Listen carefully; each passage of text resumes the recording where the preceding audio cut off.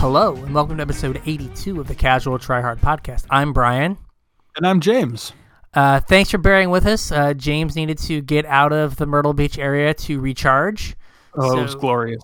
Yeah, so of course, WotC dropped the biggest ban announcement maybe ever on our heads. It was pretty insane. It was like out of nowhere, right? Yeah, it was just like Ian Duke rolled out of bed and was like, let's murder some formats. I got a hammer, let's swing it. Yeah. So we're going to talk about that a lot today. So if you want to get at us on Twitter, you can find us at Casual Tripod. Yep. You can hit us up on Facebook, Casual Tryhard MTG. If you want to drop us an email, you can do that at show@casualtryhardmtg.com. We're going to do a little bit of finance talk a little bit later in the episode, so make sure if you're looking to pick up any singles, you use our TCG Player affiliate link, tcg.casualtryhardmtg.com. Anything you purchase after following that link will help support the show just a tiny little bit. If you want to support us a little bit more directly, you can do that at patreon.com/casualtryhardmtg. Our patrons get early access to our show notes. I try and post them the day before the show goes live. And you also get to listen to our pre-show ramblings, which can be about anything and everything because we don't get to see each other anymore. So the only time that we really listen to each other, like actual voices, is before we record the show. So you get to hear about whatever's going on in our world. I would like to say that James did don a mask, and he and his wife came over to drop off a package for the young Gavin. That is true. We did. Which we appreciated. And as we were showing him Gavin threw up on me. It was standard Gavin activities. I expected no less. Yes. Yeah, I felt bad when you stopped over the other day because I was looking for my mask and I think I had just put it in the washing machine. I couldn't actually find it. So I answered the door maskless. Yeah, well, I answered the door maskless when you showed up. We just stood far apart. That's it's true. Fine. Okay. Oh, wait. Oh, shit. Oh, no. Sorry. Just kidding. The cough. Okay. Oh, no. So, and then we got one more thing, and that's the YouTube. We do. We have a YouTube. And James has already started politicking to do an Amonkhet draft. Yeah, I mean, I liked Amonkhet. I kind of dug it. Yeah. And I know I've got some time this weekend free, and I find think we've got a little bit of time free this weekend, so hopefully we'll get that recorded and get it posted. I'd like to do it actually before the weekend, but we'll see if that happens. We should try to at least do something for each set. One day, people. One day. One day we'll get our act together. And then we have the Discord, which has been relatively active as of late, and a lot of people have come in. Yeah, there was a lot of new faces in there. I was pleasantly surprised when I saw that while I was on vacation. Yeah. Yeah, was kind of busy not thinking about anything, so I wasn't super active while I was gone, but I chimed in once or twice. Yeah, so did I. Parenting and whatnot, but hey, I gotta parent and stay up to date on the hottest new standard format. So oh man. Yeah. So let's talk about the hottest new standard format. What happened? So on Monday, Wizards abandoned their previous precedent around the banned and restricted announcement.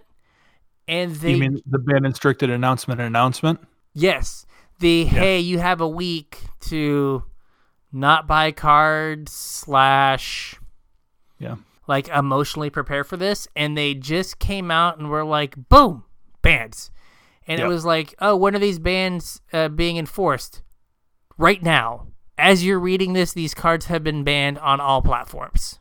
Yeah, that was kind of weird, too, because the title of the article was set for 5 days after the announcement. Did you notice that? No. Yeah, it said August 8th, and it came out on the 5th or something, or the 3rd. They may have just changed their mind. They've been why bother? They may have been planning to do the announcement or whatever, and then we're just why bother? So before we get into what got banned, their rationale for changing their ban announcement was no one plays with paper cards. So we are right now a wholly digital game. Right. So in their eyes, at least. Yeah. I mean, they're still making paper product, but the only way anyone's interacting with their game right now is digitally. There's a lot of buzz about like playing over Skype or video or whatever. Like there's a lot of people playing Commander over video. I've seen Pioneer Leagues, like paper Pioneer Leagues played over video. Yeah. But I mean, for the most part, people are just playing digitally. I have a tripod for my phone and a ring light. We can make this happen. Oh, yeah. Or I'll be on TikTok before it gets banned. One of the two. But they were like, hey, we're a digital game now. And we don't need to put this 1 week lead time in for you to put together a new deck for F&M or whatever, because you're just playing digitally. So we're just going to ban this now and try to fix our digital offering so that, you people are more happy. Yep. I personally, when I saw the BNR, I thought that, so Pioneer, I think we mentioned this before, Pioneer had not been firing on Magic Online. Right. And I was like, I'm guessing that they're getting some, like, terrible data for Arena. Probably. Where it's like, what else do people have to do? And people's responses are anything but this. And so, because I mean, me personally, I've chewed through like 3 or 4 video games, and I haven't like played a video game start to finish in years.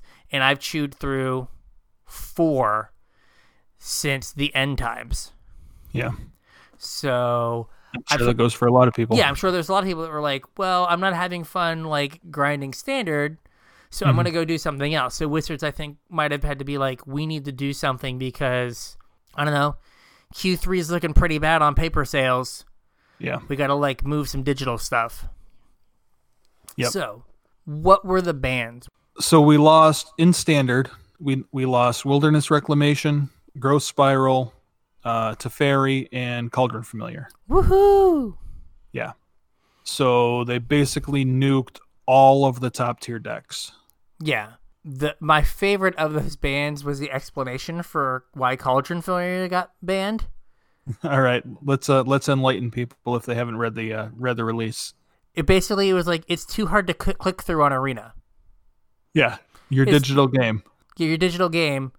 It's too hard to click through. Maybe you should make your digital game easier to click through. Yeah, it was like, of all the reasons, I mean, yes, like having Jund Sack be the new default best deck is a problem when, you're basically using an abacus to get through the end of your turn. Right. You're just like, click, click, click, click, click, click, click, click, click. Oh, now I go to my turn. Click it again. Click, click, click. Yeah. So I can totally see, but I just thought it was funny. They were just like, yeah, this isn't really optimized for digital. It's like, why not? Yeah. So, yeah, they got rid of Wilderness Rec, which has been a problem for 18 months. Yep. They got rid of Growth Spiral, which has been a problem for 18 months. Right. They got rid of Teferi, which has been a problem for 15 months. Yeah. And they got rid of Cauldron Familiar, which just invalidated random decks. Yeah, it made aggro really hard to play. Yeah. Like you mentioned, it was clunky. Also, like Cauldron Familiar decks, it doesn't matter what's around the Cauldron Familiar. It's just like repetitive to play against. You know what I mean? If you see Witches of in Cauldron Familiar, number one, your game's going to take a while. And number two, it's like, exactly what's going to happen. Nothing is ever going to change that interaction. You know what I mean? It's just going to be there for the duration of the game. Yeah, you're in a situation where, I think I've said this before, you know how the game's going to end.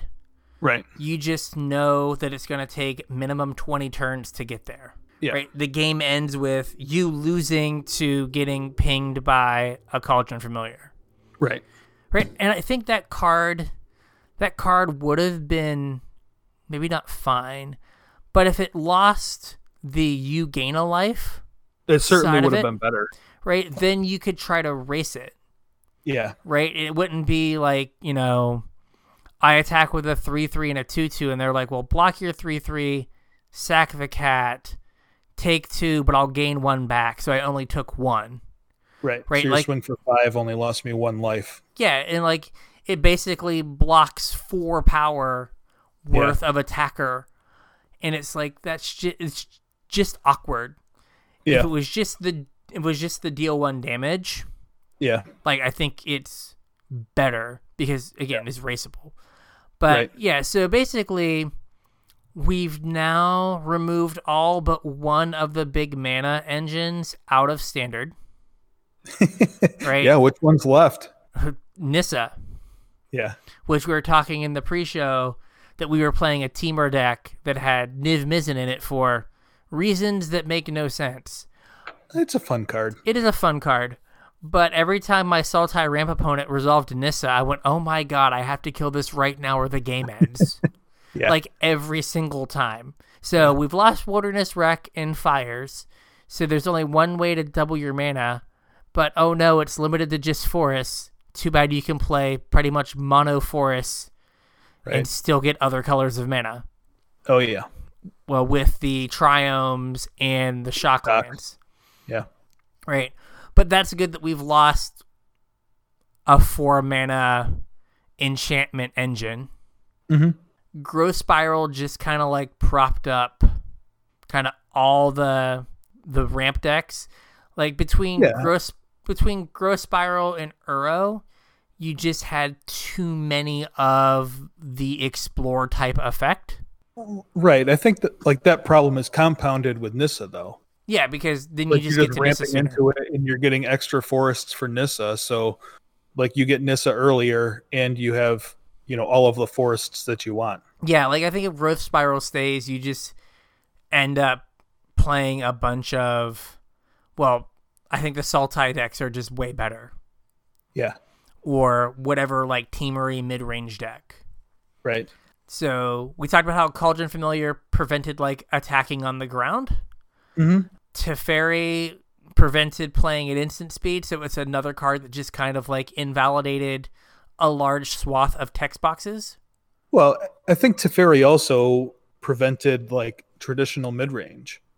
Yeah, because we've said a bunch of times on the show that all mid-range has been lately in standard is who can go bigger. And I mean, that's not really mid-range, you know what I mean? Yeah, they're kind of rampy decks that. Yeah, and like Teferi is the driving force behind that. Like Teferi just locks up turns 3 through 5. You know what I mean?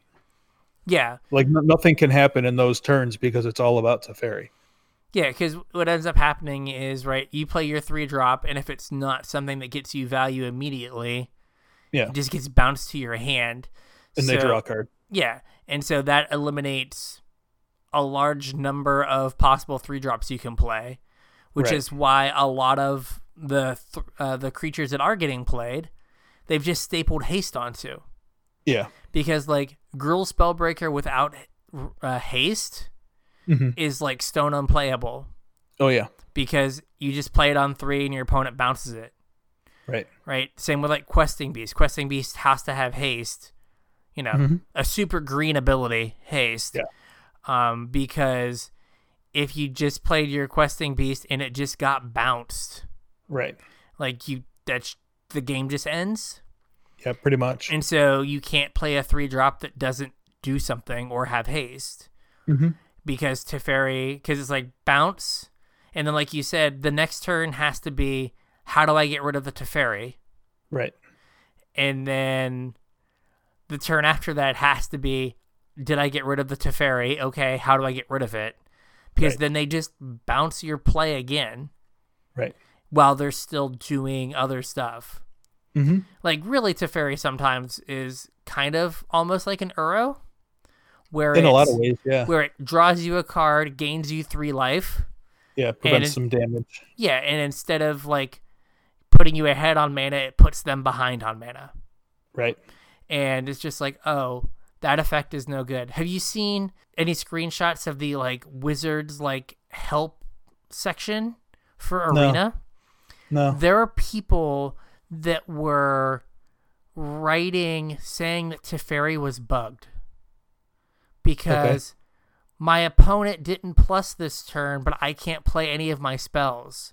It must be bugged. Oops. Why don't you fix this? Like, the +1's not active.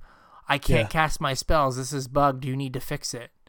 So there was at least some part of the player base that I assume, is newer or less enfranchised static ability that didn't realize that the card just made it so you couldn't do anything. People were like, I can't cast this spell to kill it. And it's like, that's literally the point. Right.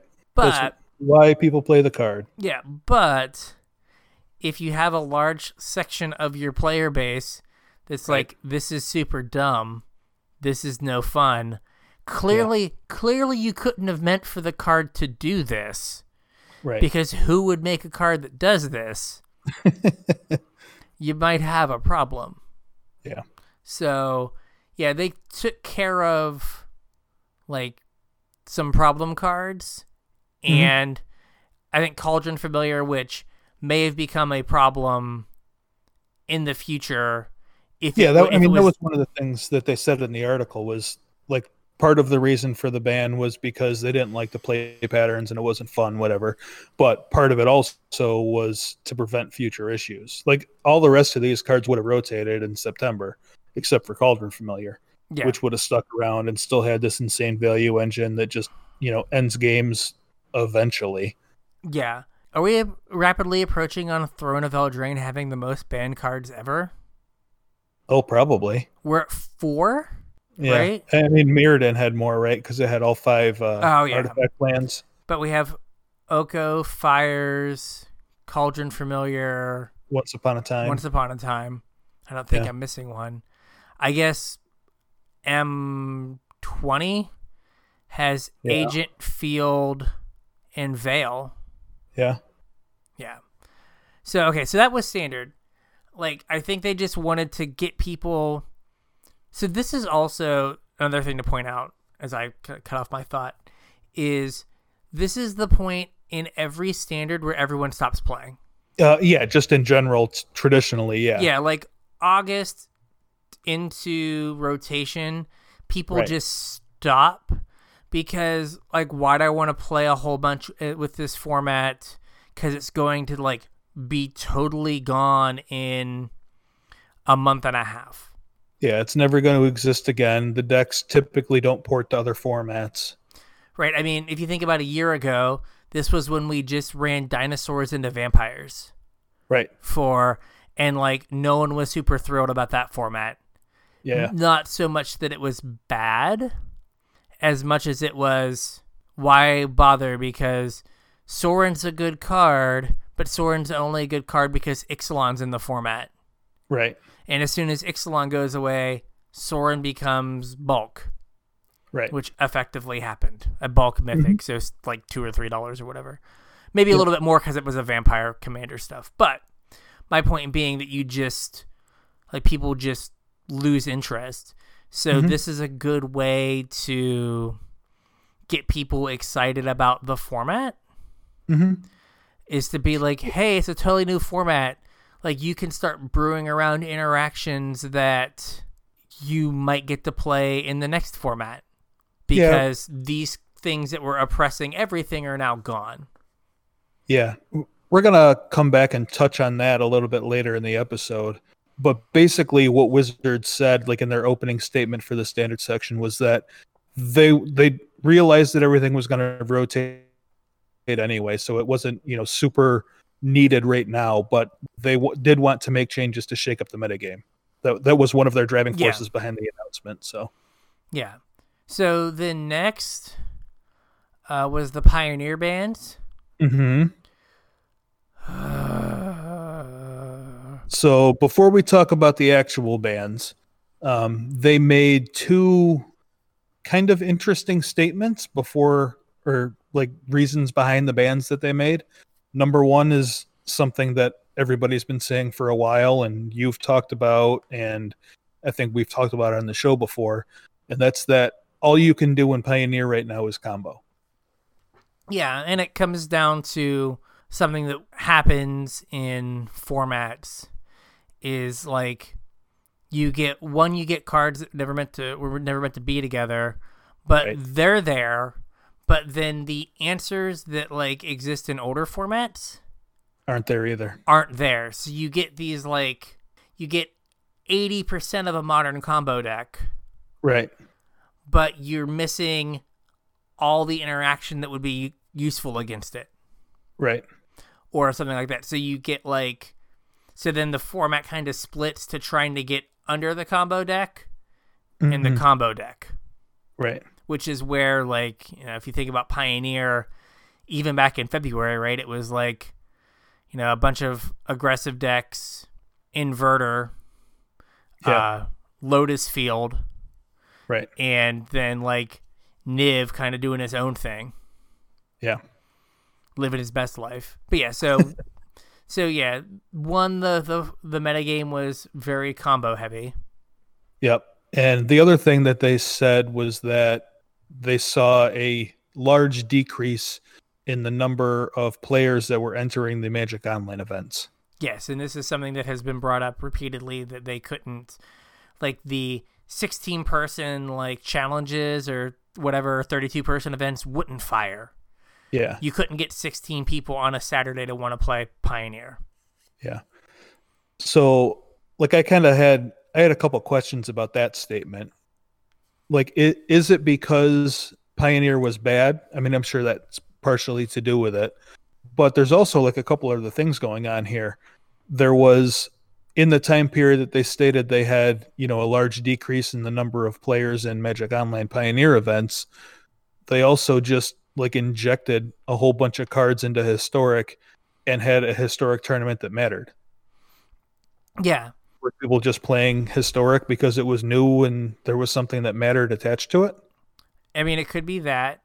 It could also just be, I was trying to think of like a good analogy, but I don't know, like if you can play Pong on an Atari, yeah, or play Pong on a PlayStation 4, right?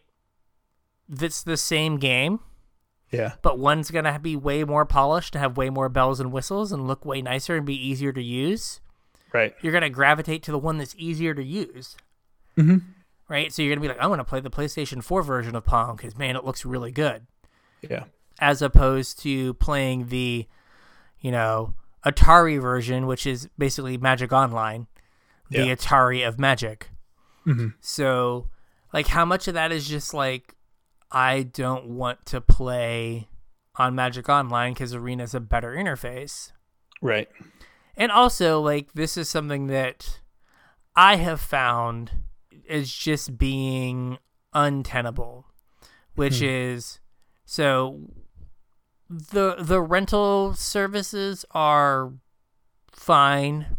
Yeah. The one that we tried was meh, but whatever. A lot of people swear by them, right? Yep. But even if you want to put together, like, I wanted to put together, like, just, like, a tier Z, like, deck for Pioneer on Magic Online. Mm-hmm. That's, if I just wanted to buy it, it was, like, $200 or $300. Yeah. Like, so, like, even if you have people that are like, I play Arena, this Pioneer thing sounds cool, I will get over the hurdle to use Magic Online. Yeah. But now I've got to spend $200 or $300 to put together the deck I want to play. I was just going to say, a lot of times, like, the decks for Magic Online aren't any cheaper than decks in paper, especially now that Arena's here. Like, people don't draft on Magic Online anymore. So a lot of those, like, a lot of the cards that would normally be injected into the economy just don't exist because people aren't drafting. Yeah. And then, so you have that, like, where it costs money, or you have to use a rental service where you have to, like, go to, like, some third-party site, get your cards, go into the client and do all this, like, stuff. Yeah. And it's, like, it's just a very high hurdle. Yeah. So even, like, if there's a bunch of excitement around Pioneer, if the format gets a little stale, people are going to, like, jump ship. Yeah.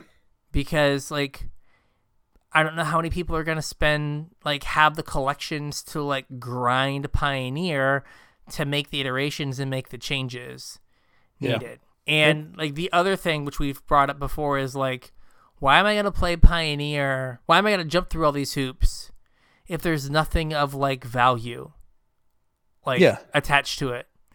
And again, we're paper boomers, right? We consider like value like physical tournaments that have like meaning. Right. Right? Like maybe I would like, go through the rigmarole of getting a rental service if I had a Pioneer GP in November. Mm-hmm. Right? Like, okay, I want to spend my time trying to make sure I'm ready for this tournament.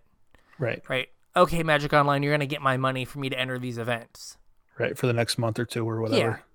But instead, like, there's none of that. Right. Right? It's like playing Magic Online to, like, win a tournament so you can then try to win a tournament to qualify for the Pro Tour or something. Right, which is going to be an arena anyway. At your house. Right. That you're going to have to, like, have an arena collection for. Yeah.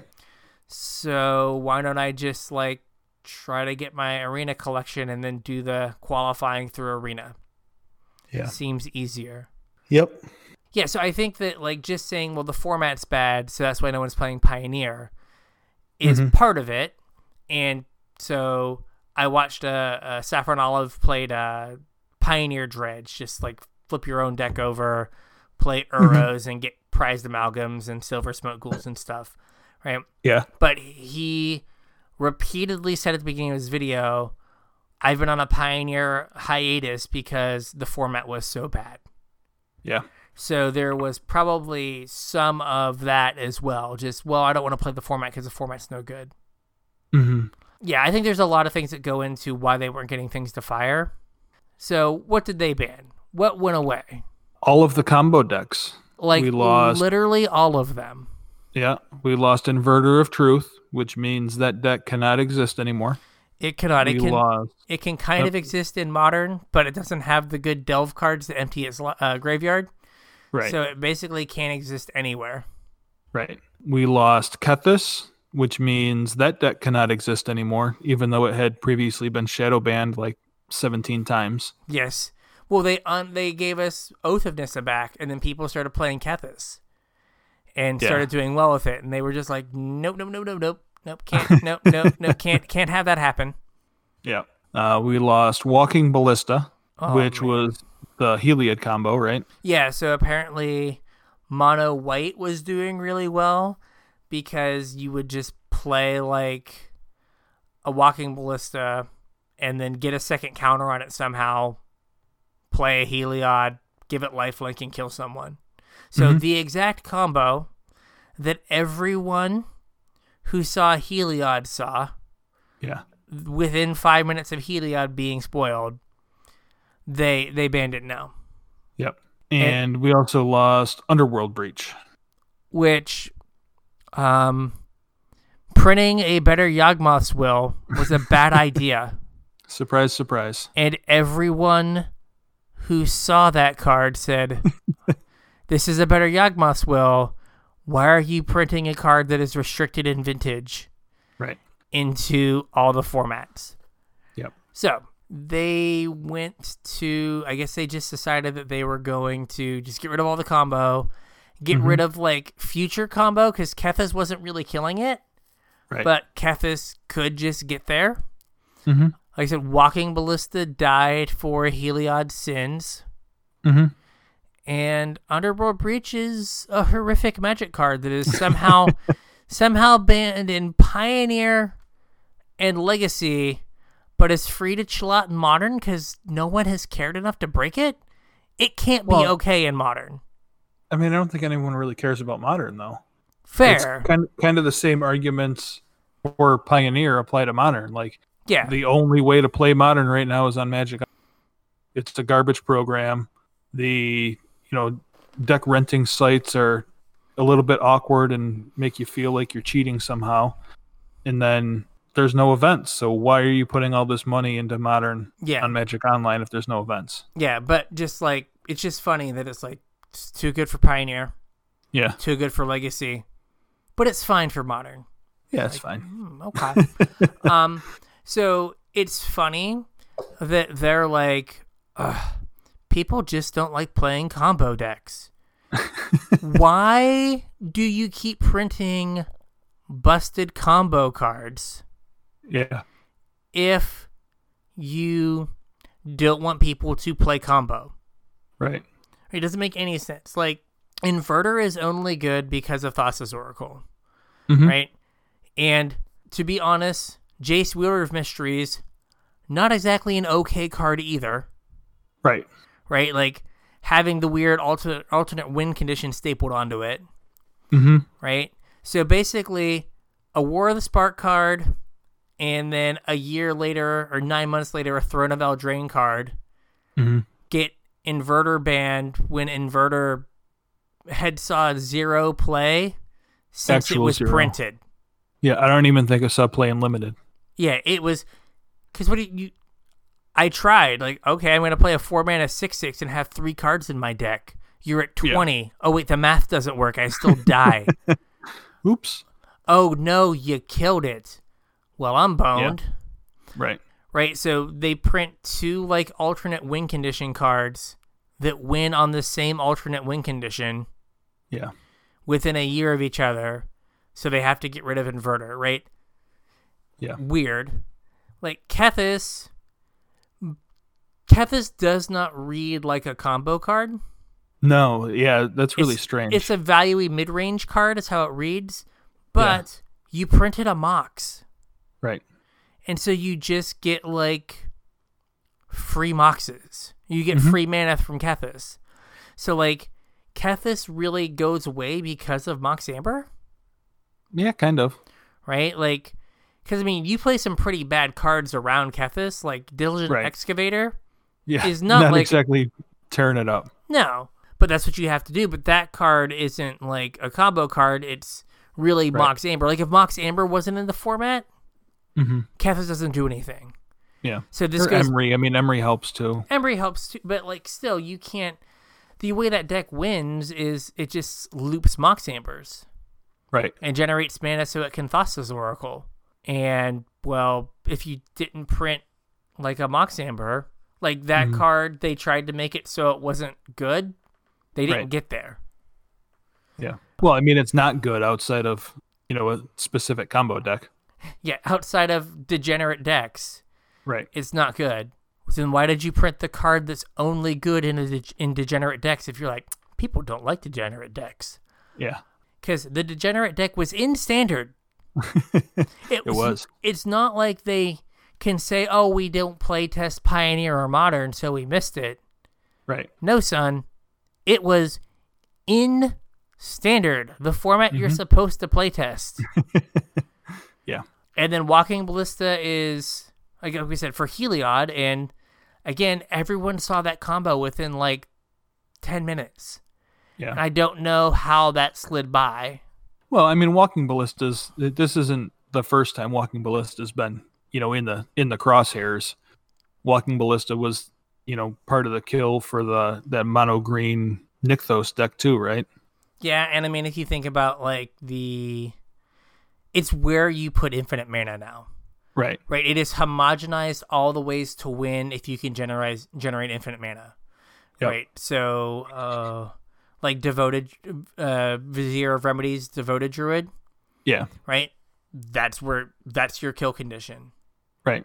So it's just homogenized all of those decks to be like to have the same win condition.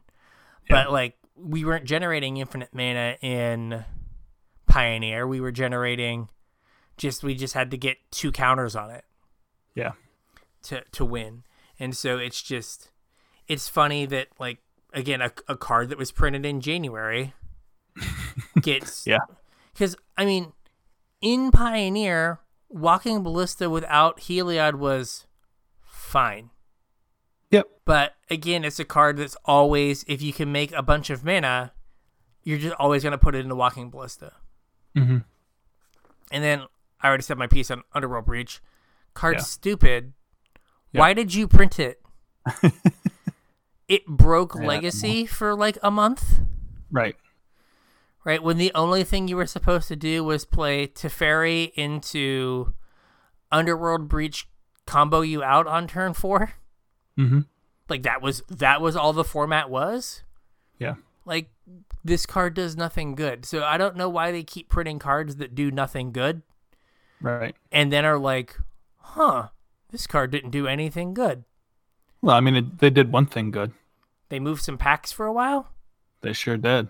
But, like, I don't know, like, I fundamentally disagree with the, like, you have to push power level to move packs.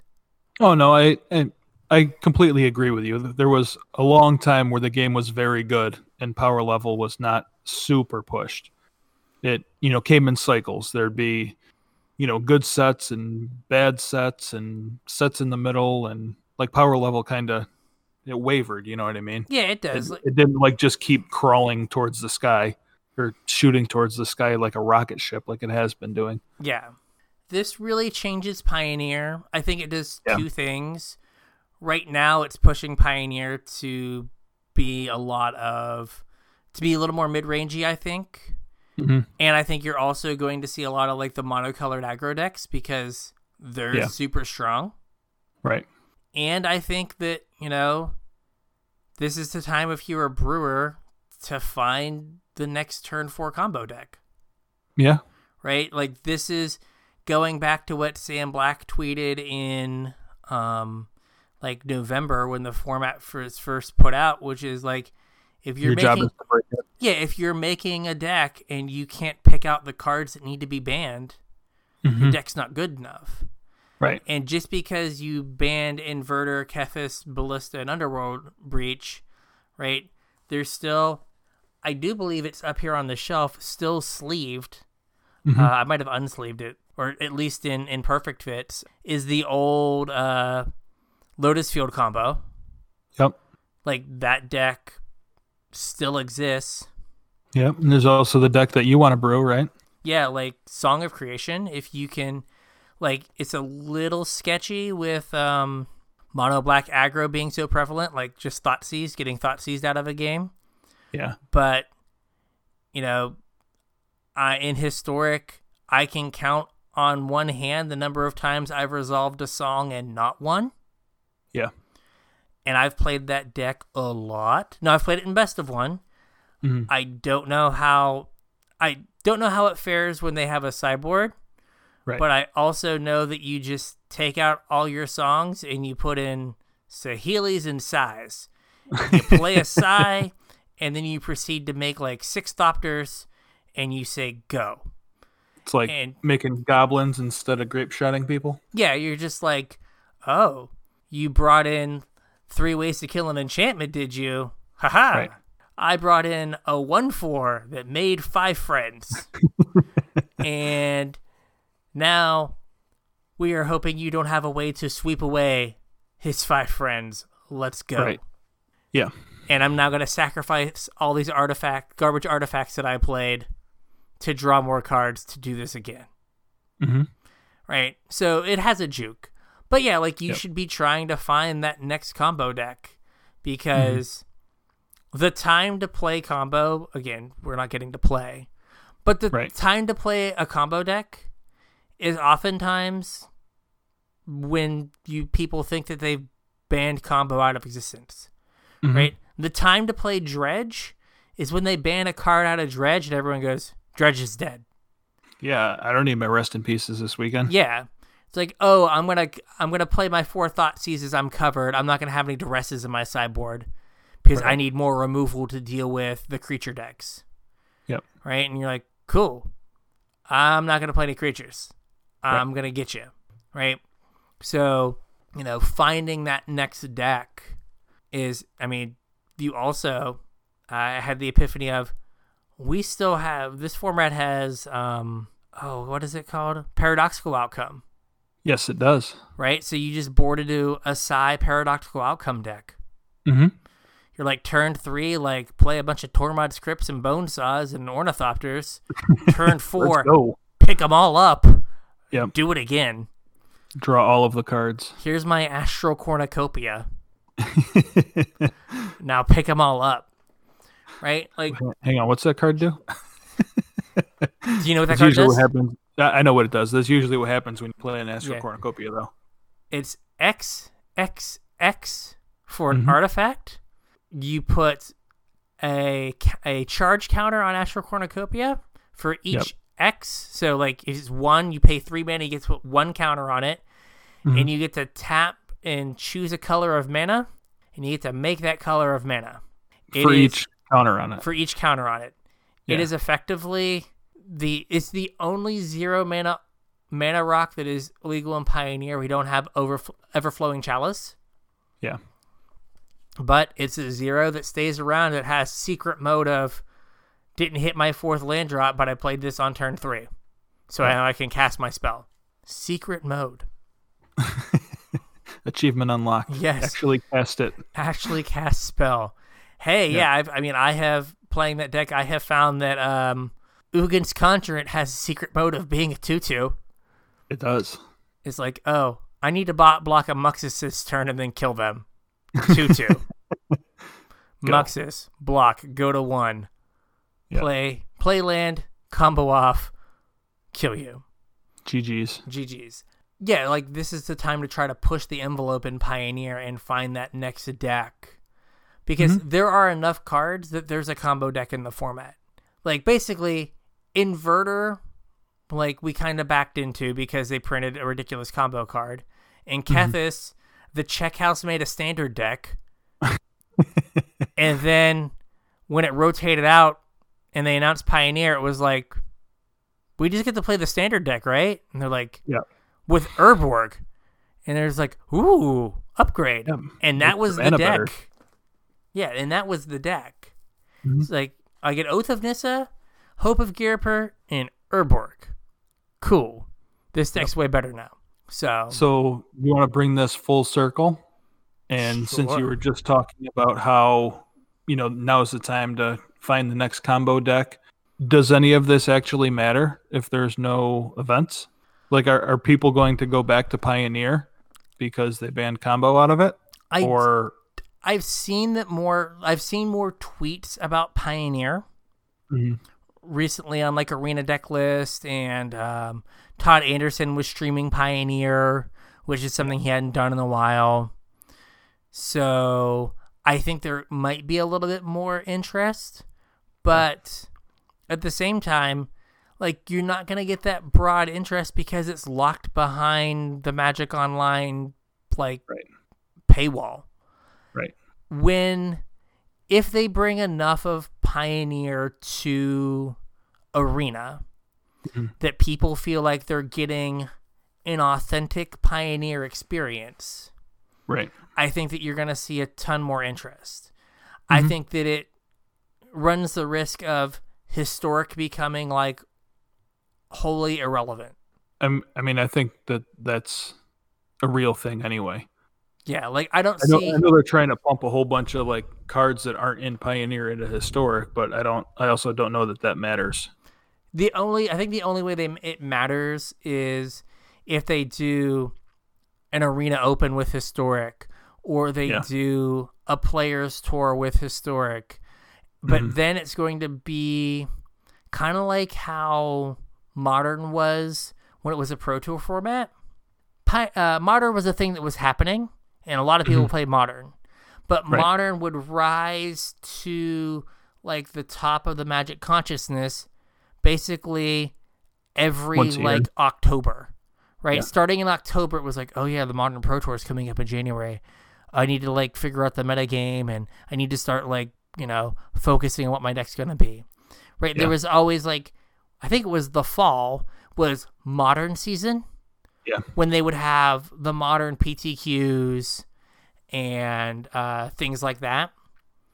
Right? But then like in the spring and summer, Modern was there, but not at the forefront. Yeah. Right? And I think Historic might do something similar where they do a gimmicky tournament for Historic. Yeah. And so people care, but then Pioneer will be the eternal format on Arena that people go to and play. Right. As like an escape from Standard. Yep. As opposed to Historic. Because I think that's all Historic is. I think Historic is, oh man, I don't want to play Standard right now. I'm going to play some Historic. Goblin. Yeah. I mean, that's what it was for me. I was like, I need to get 4 wins. I want to play approximately 16 turns. Yeah. I'm going to play Song of Creation combo. I'm going to mulligan to Song, and if I draw my 4th land, I'm going to win the game, and if I don't, I'm going to lose. Right. Okay. Let's play some polarized games here. Speaking of Historic and our escape, Historic was wrought with unfun play patterns and repetitiveness. Yeah, and why was that? Because of Wilderness Reclamation and Teferi. So by extension, one could say that Standard was full of unfun play patterns and repetitiveness due to Wilderness Reclamation and Teferi. Out of Standard? Yeah. It's like they weren't doing good they weren't like being fun in Standard but too omnipresent, but being unfun in Historic. Right. So they got rid of Wilderness Reclamation and Teferi, Time Raveler. So if you missed it, again, I will give him his full title. Our Lord and Savior, Croaky's greatest Magic player alive. He had sent out a tweet where he was like, I apologize for putting Wilderness Reclamation into Historic. Right. And basically he was just playing Temur Rec with Field of the Dead. Right. So you had I'm going to play Field of the Dead, and if you don't answer that, I'm just going to bury you with zombies. And if you focus on beating my zombies, I'll just explosion you for everything. Right. And oh yeah, oops, I also have an Uro. So basically, he was playing the deck that would be in Standard if nothing was banned. True. Like, think about that. We just, like, Field of the Dead existed in Standard for, like, 4 months. Mm-hmm. And we just kind of forget that it should still be here. Should still be here. And the only way you had to interact with that card was Field of the Dead. Not Field of the Dead, Field of Ruin. Which, not good enough. Right. Not good enough. So basically, that deck went from not existing to, like, the only thing to do in Historic. Partly because of Magma Quake. Yeah. Because you know what you need to give the deck that has infinite mana at instant speed? An instant speed Wrath. Yeah. So, good job, Jumpstart / Historic team. You know what? From the team that brought you Muxus.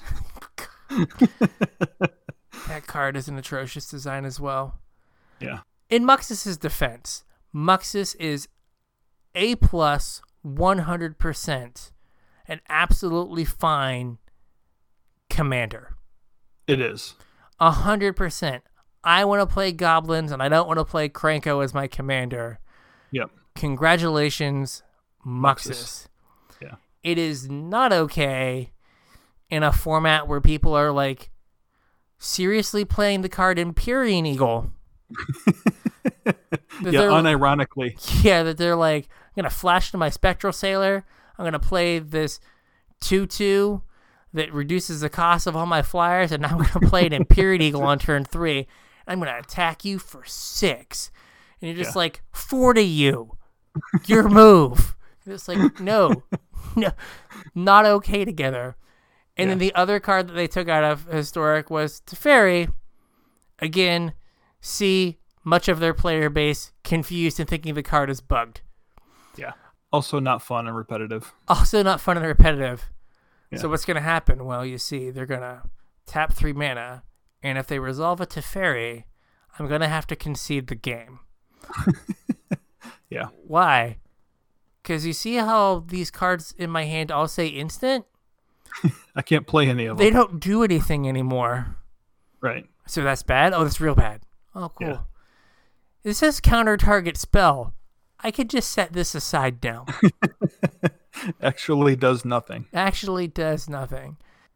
I kept wanting to bring this up as we were talking about the Historic and Standard bans. Yeah. But part of why they did this was it seemed like they were responding to a lot of outcry from the community.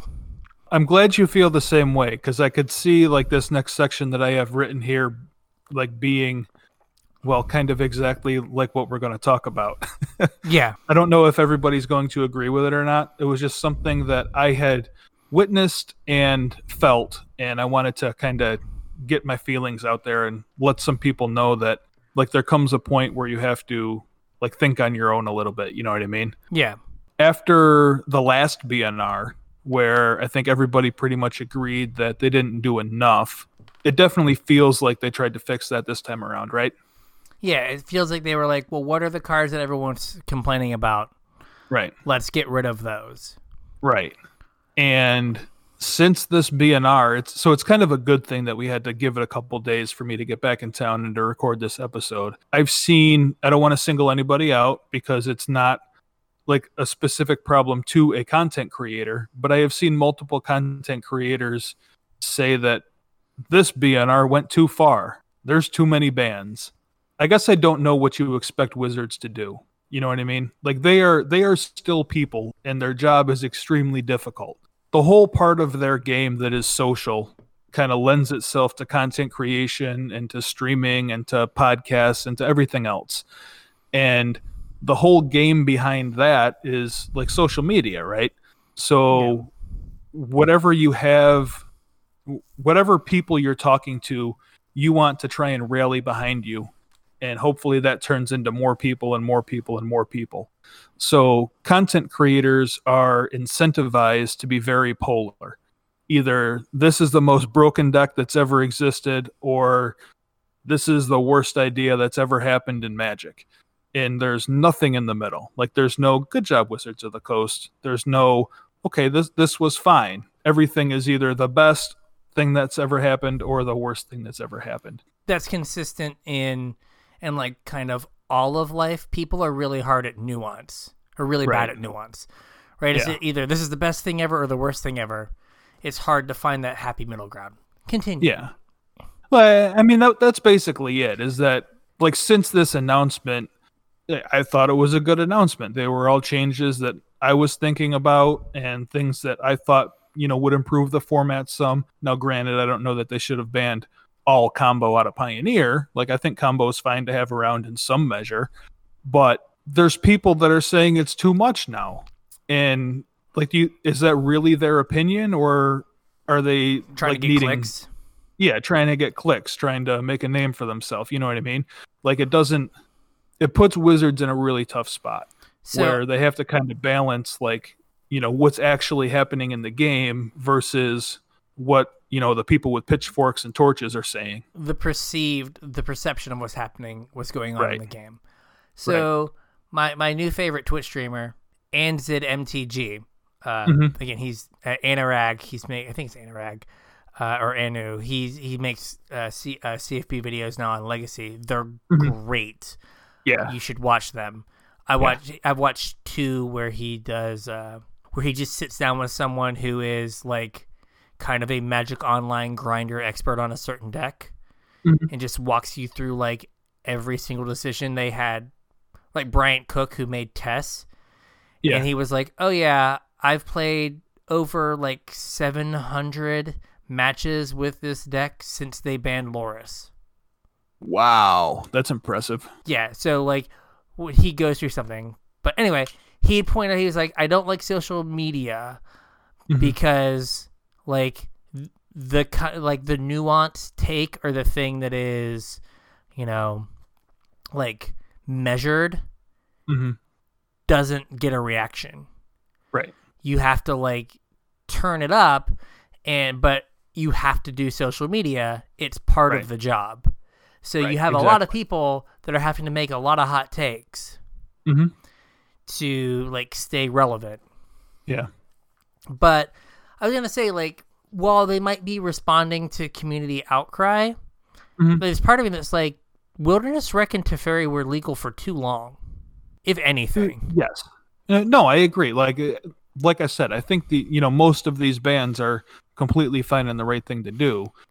It just really struck me as like poor taste for, in some cases, the exact same people that were clamoring for more bans are now on the train of there's too many bans. And the only thing that makes sense in my mind is that it's for clicks. The only thing I can say is that to counter that is maybe it's one thing to say there needs to be bans, but then when it happens and you look at the size of the ban list, right? I don't know if there are too many bans is coming from a place of, I wish these cards were legal, or there's been a failure in development and design. Yeah. Thus, we have too many bans. Because one thing would be like, oh, they need to ban Growth Spiral. Oh, the card's awful. But then a Growth Spiral gets banned, and you're like, I can't believe I wish I had Growth Spiral. Or I have thought that. Yeah. But because for the last year and a half, you just had Growth Spiral. Right. You're just used to it. But then you're just like, oh, man, I can't believe how big the ban list is. They've messed up. Right. And right, but like that would be a fine take to have, though, and that's a take that we've had, and that's a take that other people have had. But that's not what I'm seeing right now. But if what I mean? There's a if it's just like, I can't believe they banned Wilderness Reclamation, and it's like, fool, like I can get the receipts of you saying Wilderness Reclamation should be banned. Right. Right, like you can't have it both ways. You can't simultaneously be like, Wilderness Reclamation is terrible, and like pour one out for my homie Wilderness Reclamation. you can't do both. You got to pick a side. Yeah. And you picked your side 3 months ago, but now you're picking the other side because you can get engagement or something. I think that like part of the reason that they banned these is because they were getting bombarded with, I don't want to play Magic because of Wilderness Reclamation. And during the like PT finals, the number of people like, I can't believe how like trash you've let your flagship format become. Your game's unplayable because of this. Yeah. Did you see the drama that the like official WotC esports account? No. They were like, people were sliding into my DMs complaining about Wilderness Reclamation. But here I am with just playing all swamps in the PT finals, and like people just melted down. Just like, I can't believe you're saying this, and just like disregarding the feelings of so many of your player base. And I was like, calm down. Again, in the words of Mike Gundy, I'm a man. I'm 40. Like, calm down. Was it a not funny joke? Yes, but like Wizards started doing damage control, oh man, all kinds of stuff, as people were like, "Oh, you still don't care about us," blah blah blah. And it's like it was a bad joke by, I'm assuming, someone who's like 24 and whose job is to like, they're paid in tweets per minute or something. They're like probably tweeting for 4 accounts. Like we can't. You know how you stop sweeping the floor? You make good tweets. Now get on that. Exactly. It's like, you know who's really high up in Twitter? Wendy's, and Wendy's Twitter account is just the meanest, most horrible thing ever. Some of their tweets are just absurd. What was the one? Hey Wendy's, is it bad that I eat Wendy's in a McDonald's parking lot? And Wendy's response was, you probably raised the property value. Yeah. So, like, people were so upset about playing the same decks. Yeah. And, like, that's part of the problem. I think we said it before, is, like, if the power creep was we printed 10 10s a set, right? So now I can play 10 different decks that are playing a 10 each. Right.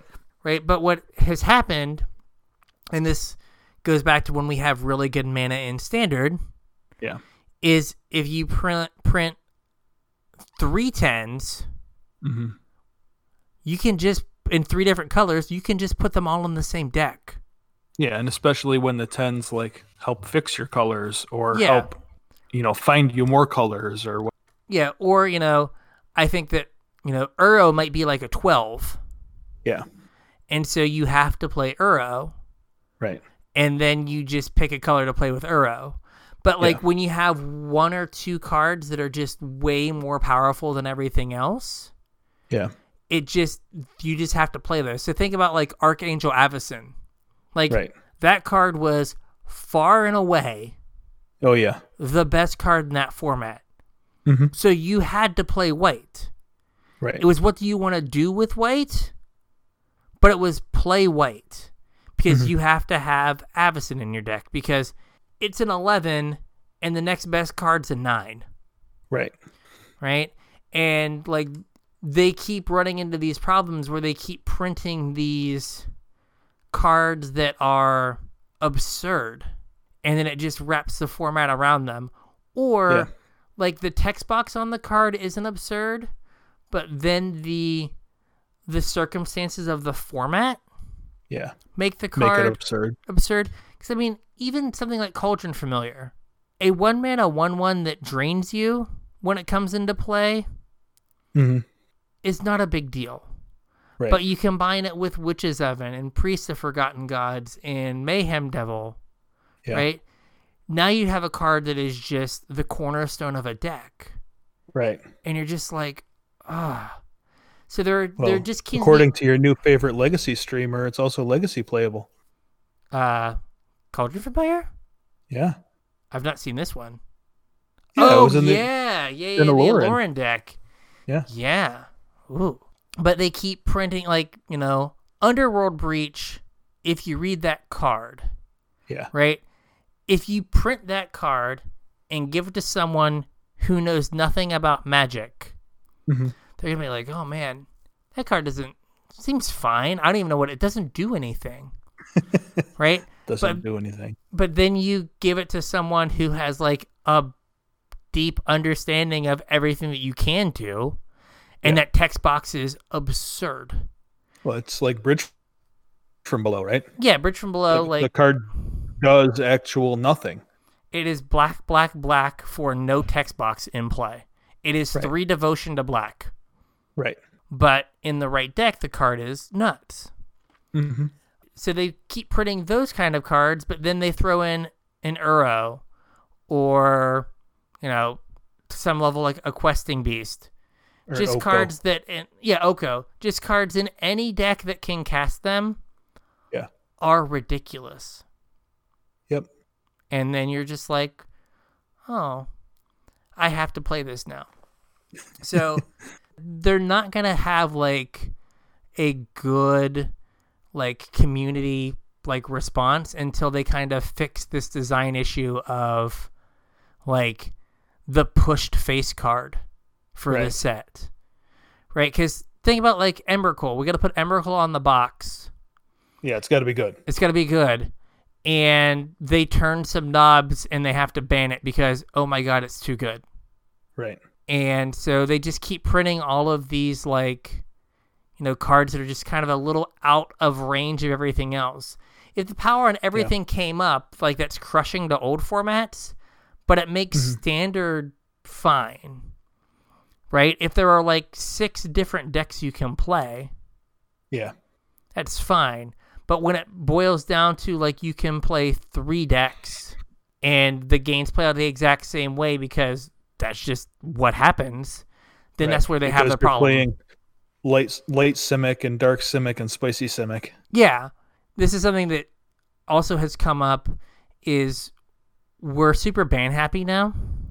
Yeah. And I don't know if it is because they are printing these 12s that like just can't be dealt with. Right. Or if it's because people eventually just kind of like throw their hands up. Go like, well, I don't want to deal with this anymore. And they banned this card, so they should ban this one as well. Right. Well, I mean, that was like when I won that last PTQ back when, or PPTQ back when we had them. I was playing the Golgari Explorer deck, and my opponent in the last round was playing Mono Red. And when I beat him, he went on this like rant for 20 minutes to anybody that would listen about how Wild Growth Walker needed to be banned. It's an unfair Magic card. Well, no, like Wild Growth Walker is a completely fine Magic card, and honestly, is just draft chaff, but because it countered his red deck, it had to be banned. Well, no, that's not how bans work. You know what I mean?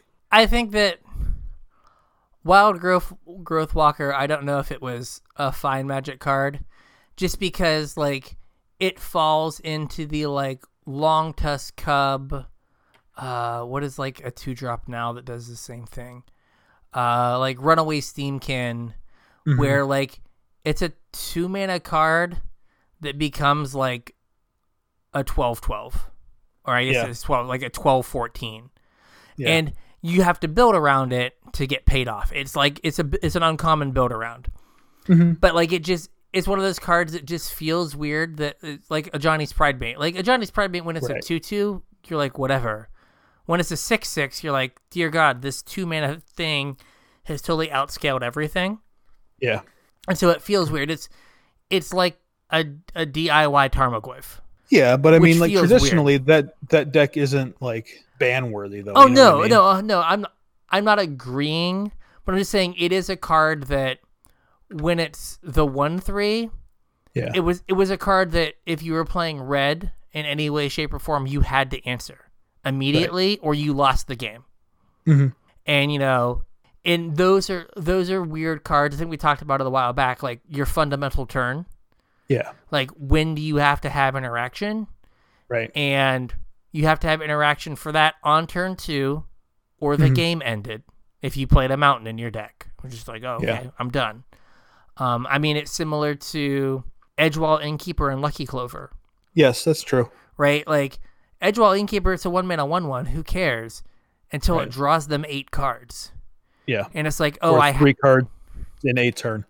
Yeah, it's like, I have to have a shock or I just lose to this card. Right. And that's a weird place to be to a 1-mana 1/1. Right? I mean, it was like the Oko standard, right? Yeah. Like, I built an entire deck around having turn 1 shock. Right. To kill Gilded Goose so I could get an extra turn so I could draw interaction for an Oko. Right? My whole deck was built around I either have to have Shock or Mystical Dispute on turn 1 so that I can kill a Gilded Goose or counter an Oko. And it's like, and so those like low mana things that like spiral oftentimes aren't fun, but like that one is not ban worthy. I don't think that Edgewall Innkeeper is ban worthy. It's just a creature, but it does fundamentally change how you can play the game. Well, I mean, like to a certain extent, Flourishing Fox was the same way. Oh yeah, like, I mean, not that the cycling deck is still around, but which I think it could be. Like, I played against it in Best of 1, and I was like, oh yeah, did you? That entire deck's still here. Yeah. Right, like it's still. You get the whole bunch of new cyclers with Amonkhet. Oh, and Historic, yeah. Yeah. Yeah, man, that deck's gonna be sweet as my go-to Historic Artisan deck. Yeah. Oh yeah. Yeah, that was the F&M deck. Yeah. It was Historic Artisan, and I just was like, oh yeah, I still have cycling. I was like, yeah, this is great. It's like, imagine if I had cyclers I could actually cast instead of playing a bunch of blue cards in blue and black cards in my red-white deck. Right. But yeah, I think that they have this problem of like, one, the like the outsized power, and 2, particularly for draft, they have these build arounds. Right. And sometimes I feel like they turn them up a little too far. Yeah. And that's how we've gotten, we've talked about it before, like never before do I think that we got like a ready-made standard deck in like Adventures, just like out of a set. And then we got Mutate out of a set. And Cycling in the same set. Energy was basically a deck out of a set too, though. It was out of 2 sets though, right? Well, yeah, I guess so. But they don't do 2 sets anymore, though. Yeah, but like all of the pieces would have been there if if Kaladesh and Aether Revolt were in 1 set. True, but you had these. They keep making. They're not like Energy was parasitic. It only worked with Energy.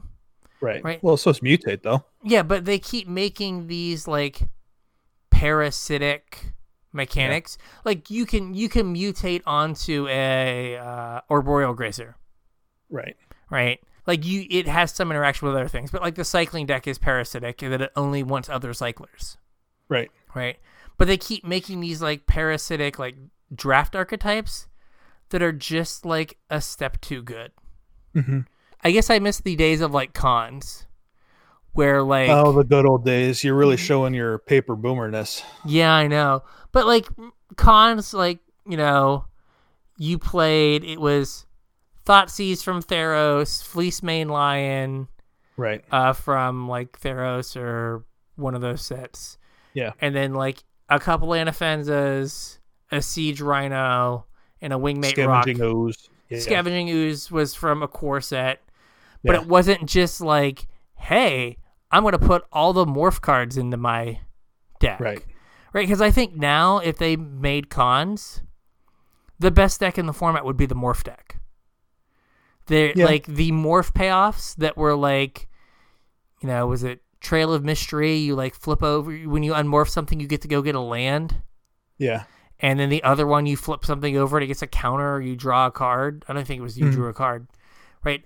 Those would be like way, way better. Yeah. Like Trail of Mystery would be like, you flip something over, you draw a card, and you get a land, and you put it onto the battlefield. Or yeah, something. it's just Uro for unmorphing things. Yeah, or it would be like unmorphing morph cost one less to play. Whew. And then when you unmorph something, you draw a card and get a land. It'd be something like that where you're just like it'd be dumb if I didn't play this. Why wouldn't I play this? Right.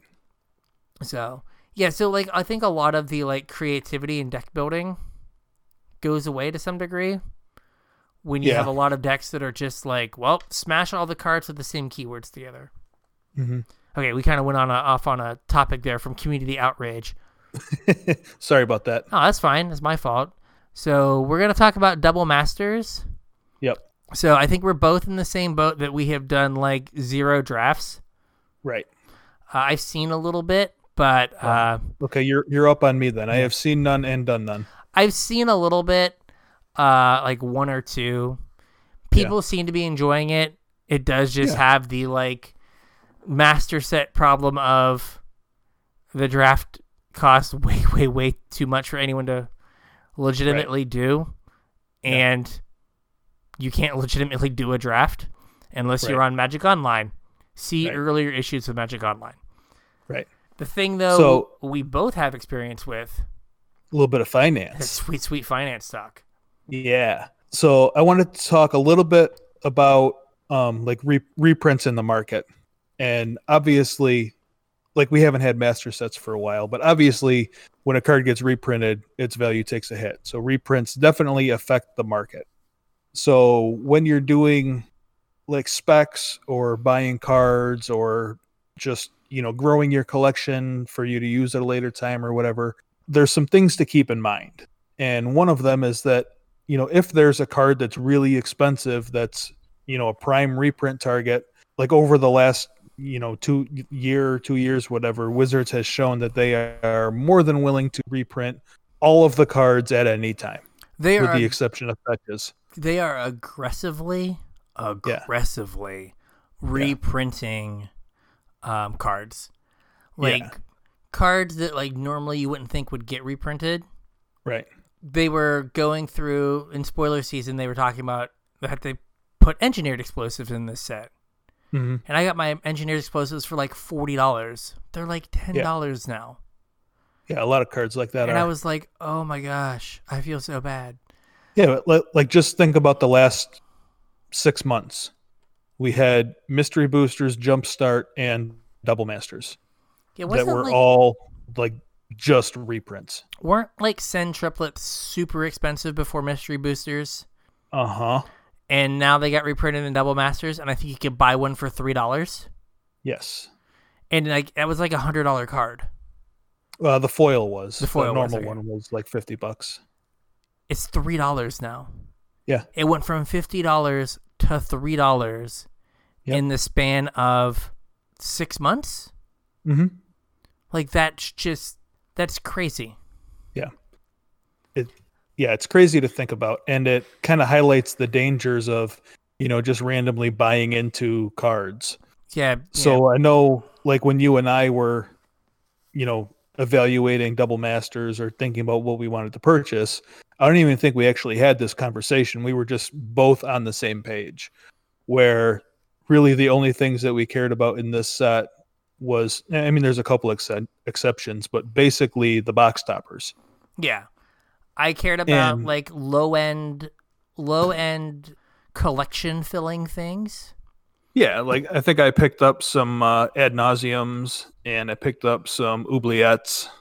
Okay, I think I got Basalt Monoliths too. I got Shroom the Hegemon, and I got Glimmer Void because I didn't have any Glimmer Voids. But then other than that, I kind of looked at what had happened with what are they called? It's like masterpieces. Yeah. Where when they were in print, they were super cheap. And now 4 years on, cards that I spent between $25 and $40 for are $100+. Mm-hmm. And like that's kind of what I wanted to focus on, was like a smarter way to invest. The first thing about like finance that I'm sure, everybody has heard beat to death is the reserve list, right? So the reserve list is cards that Wizards has promised to never reprint. And like reserve list is however you feel about it, like it's not going away, it's there. And I think everybody knows how to invest around reserve list cards. Since the announcement of Double Masters, reserve list cards have started to move again. They were kind of flat for a long time. Not exactly sure what's causing them to move right now. Like there's, other than collectors, people aren't playing with them. Like there's no paper events. So I don't really know what's causing them to move right now. But it started off with like some EDH staples, and then kind of moved into like some of the mid-tier reserve list cards that had started to spike last time. There was reserve list movement, and now like the revised duels are coming back up again. I think Taigas are like $260 now. Savannahs are $200. The low-end dual lands are just absurdly expensive now. Yeah, I think even out across the board some. If you were to think about this as if you were like a collector/investor, right? Mm-hmm. Let's say you had a bunch of Karns, right? And you've seen Karn reprinted like 3 times. Right. Right. At some point, you just have to be like, I can't keep these anymore. Right. They're just going to reprint this into the ground. Mm-hmm. And they have. I mean, Karn I got a year ago was $100. I got mine for $30 a piece. I was like, this is the time. I think I said on the podcast, if it gets like to 25 and at like 20, I got it between 28 and 30. And I was like, yeah, this is close enough to 25. Yep. It's just the time to go. But like, if you have that card, like you're like, I want to get off of this and turn this into pick a reserve list card. Right. Right. Like that makes more sense to me. Mox Diamond. Yeah. It makes more sense to me than saying like, I have 10 Karns. It's like you can have 4 Karns and a Mox Diamond. Yep. And that is probably better for you long term. Right. Than having 10 Karns. Yep. Because they've shown that those expensive cards, they're just going to reprint them. Right. Because, I mean, think about all the, like, the different master sets and stuff that have been done in the last, like, 2 years, right? Mm-hmm. Right, you had, like, Ultimate Masters, was it M25? Yep. Gosh, what was before that? Iconic Masters. Yep. Had the Modern Masters set. Now we have Double Masters.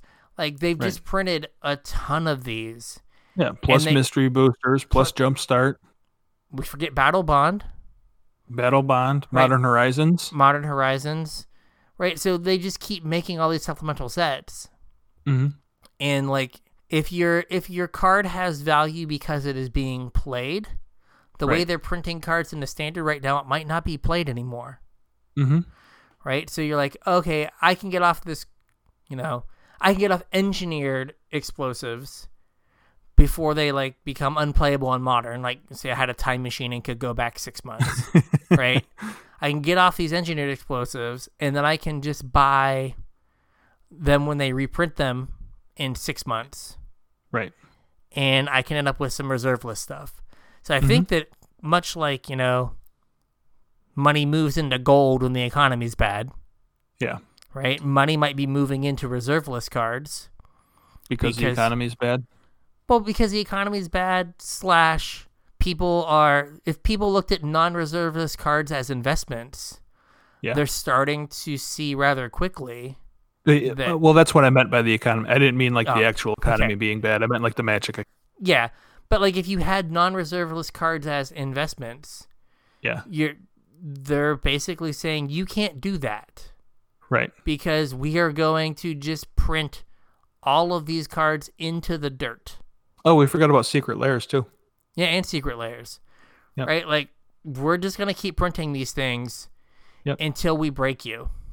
Yep. So, I have thought about, like, would it make more sense to condense my collection and get more reserve list stuff? But most of my collection is playsets. Right. Where it's like, I have 4 Karns in case I want to play Karn. Right. I don't have 6 Karns, so you can move 2 of them. Yeah, I don't have 60 Karns because I'm, I hit the lottery and thought I was going to invest in like colorless planeswalkers. Yeah. Right. Or like, oh hey, I have a bunch of Ugins, and now Ugins in like a standard legal set. Core set, yeah. Yeah, you're like, oh. Went from $80 to $2. Yeah. Or $20. Yeah. Or like Azusa. Things like that, where it's like, oh, I got this for $40, and it's like they've printed it twice now? Twice, yeah. In the last like year to 18 months? Right. And now it's $10. And it's like, oh, if I would have bought a $40 Badlands, it'd be $300 now. Yeah.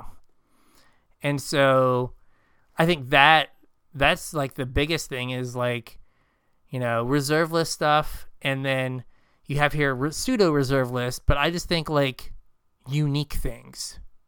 Yeah, like what I meant was stuff that they can't, it's not easy for them to reprint, or stuff that they just can't reprint. And like I kind of broke this down into a couple different sections, and like this is the kind of stuff that I keep an eye out for now. The first being like unique effects and mechanics. Like you're not going to put, not that there's any energy cards that need to be, reprinted, but you can't just jam a random energy card into a commander deck or into a master's set. Yeah, you can't put Bristling the supporting Hydra. Cards have to be there. Yeah, you can't put Bristling Hydra in like a random master set. Right, or like Aetherworks Marvel. Yeah, it just can't happen. Right, it doesn't work like that. Same thing with like Devotion. Like if you have a multicolored set or a colorless set, which master sets tend to be, you can't put Devotion in there because you don't have things that have, 2 and 3 pips on color. You know what I mean? The support really there. Another good example is Stoneforge Mystic. Like if there's no good equipment in the set, there's no reason to put Stoneforge Mystic in there. I think the ultimate example of this for the longest time was Through the Breach. Yes. Remember when Through the Breach was like $50? Yeah. And it was just something that was hard to reprint because it had Arcane on it. Right. And so like it's hard to put this card with just this random one-off ability in your set unless it's Teferi. Right. But so for the longest time there'd be master sets and then they just wouldn't print Through the Breach. Yeah. And it was like it's just hard to reprint.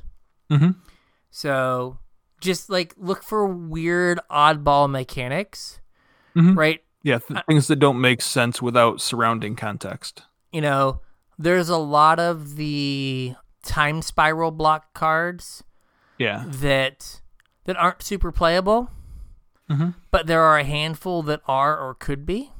And those are the kind of cards that like Wizard Cycling. Not that I'm telling you to buy the card that has Wizard Cycling on it, right?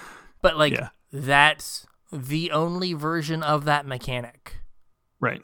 Right? There's like 1 or 2 cards from Time Spiral. And like if you make a call that, hey, I think this card is going to be good and I don't think it's something that they can reprint. Yeah. That is something that you can make money there. Like let's say that you thought that, I don't know, Snapdax from Ikoria was in 3 years going to be the best creature you could play. It's not going to, but just work with me. Right? Right. It's really hard to throw a card that has mutate into a random set. Yeah, a random core set or a random commander deck or because a random anything. It has to have other cards that have mutate on it. Yeah, otherwise it's just a bad Lightning Helix. It's kind of like slivers. Yeah. Right? Slivers don't ever get reprinted because they take up so much space in the limited environment. Right. You have to vote your whole set to supporting slivers as a draft archetype. Yep. That's the first subcategory is unique stuff. The second one that I had down here was things with specific names. They try to stay away from this now, but it used to be, lands in the set would be, or not just lands, but things would be named after the plane they're on. A good example of this is the fast lands from Scars. They were named after places on Mirrodin. So it's really hard to put Blackcleave Cliffs in a normal set because it's a place on Mirrodin. The set has to have some tie to Mirrodin in order for you to have Dark Slick Shores or Seachrome Coast or whatever. Those are actual places. Same it's not with the Painlands. Yeah, Painlands are the same way. They show up in core sets a lot because core sets get to go back and visit Dominaria. Yeah.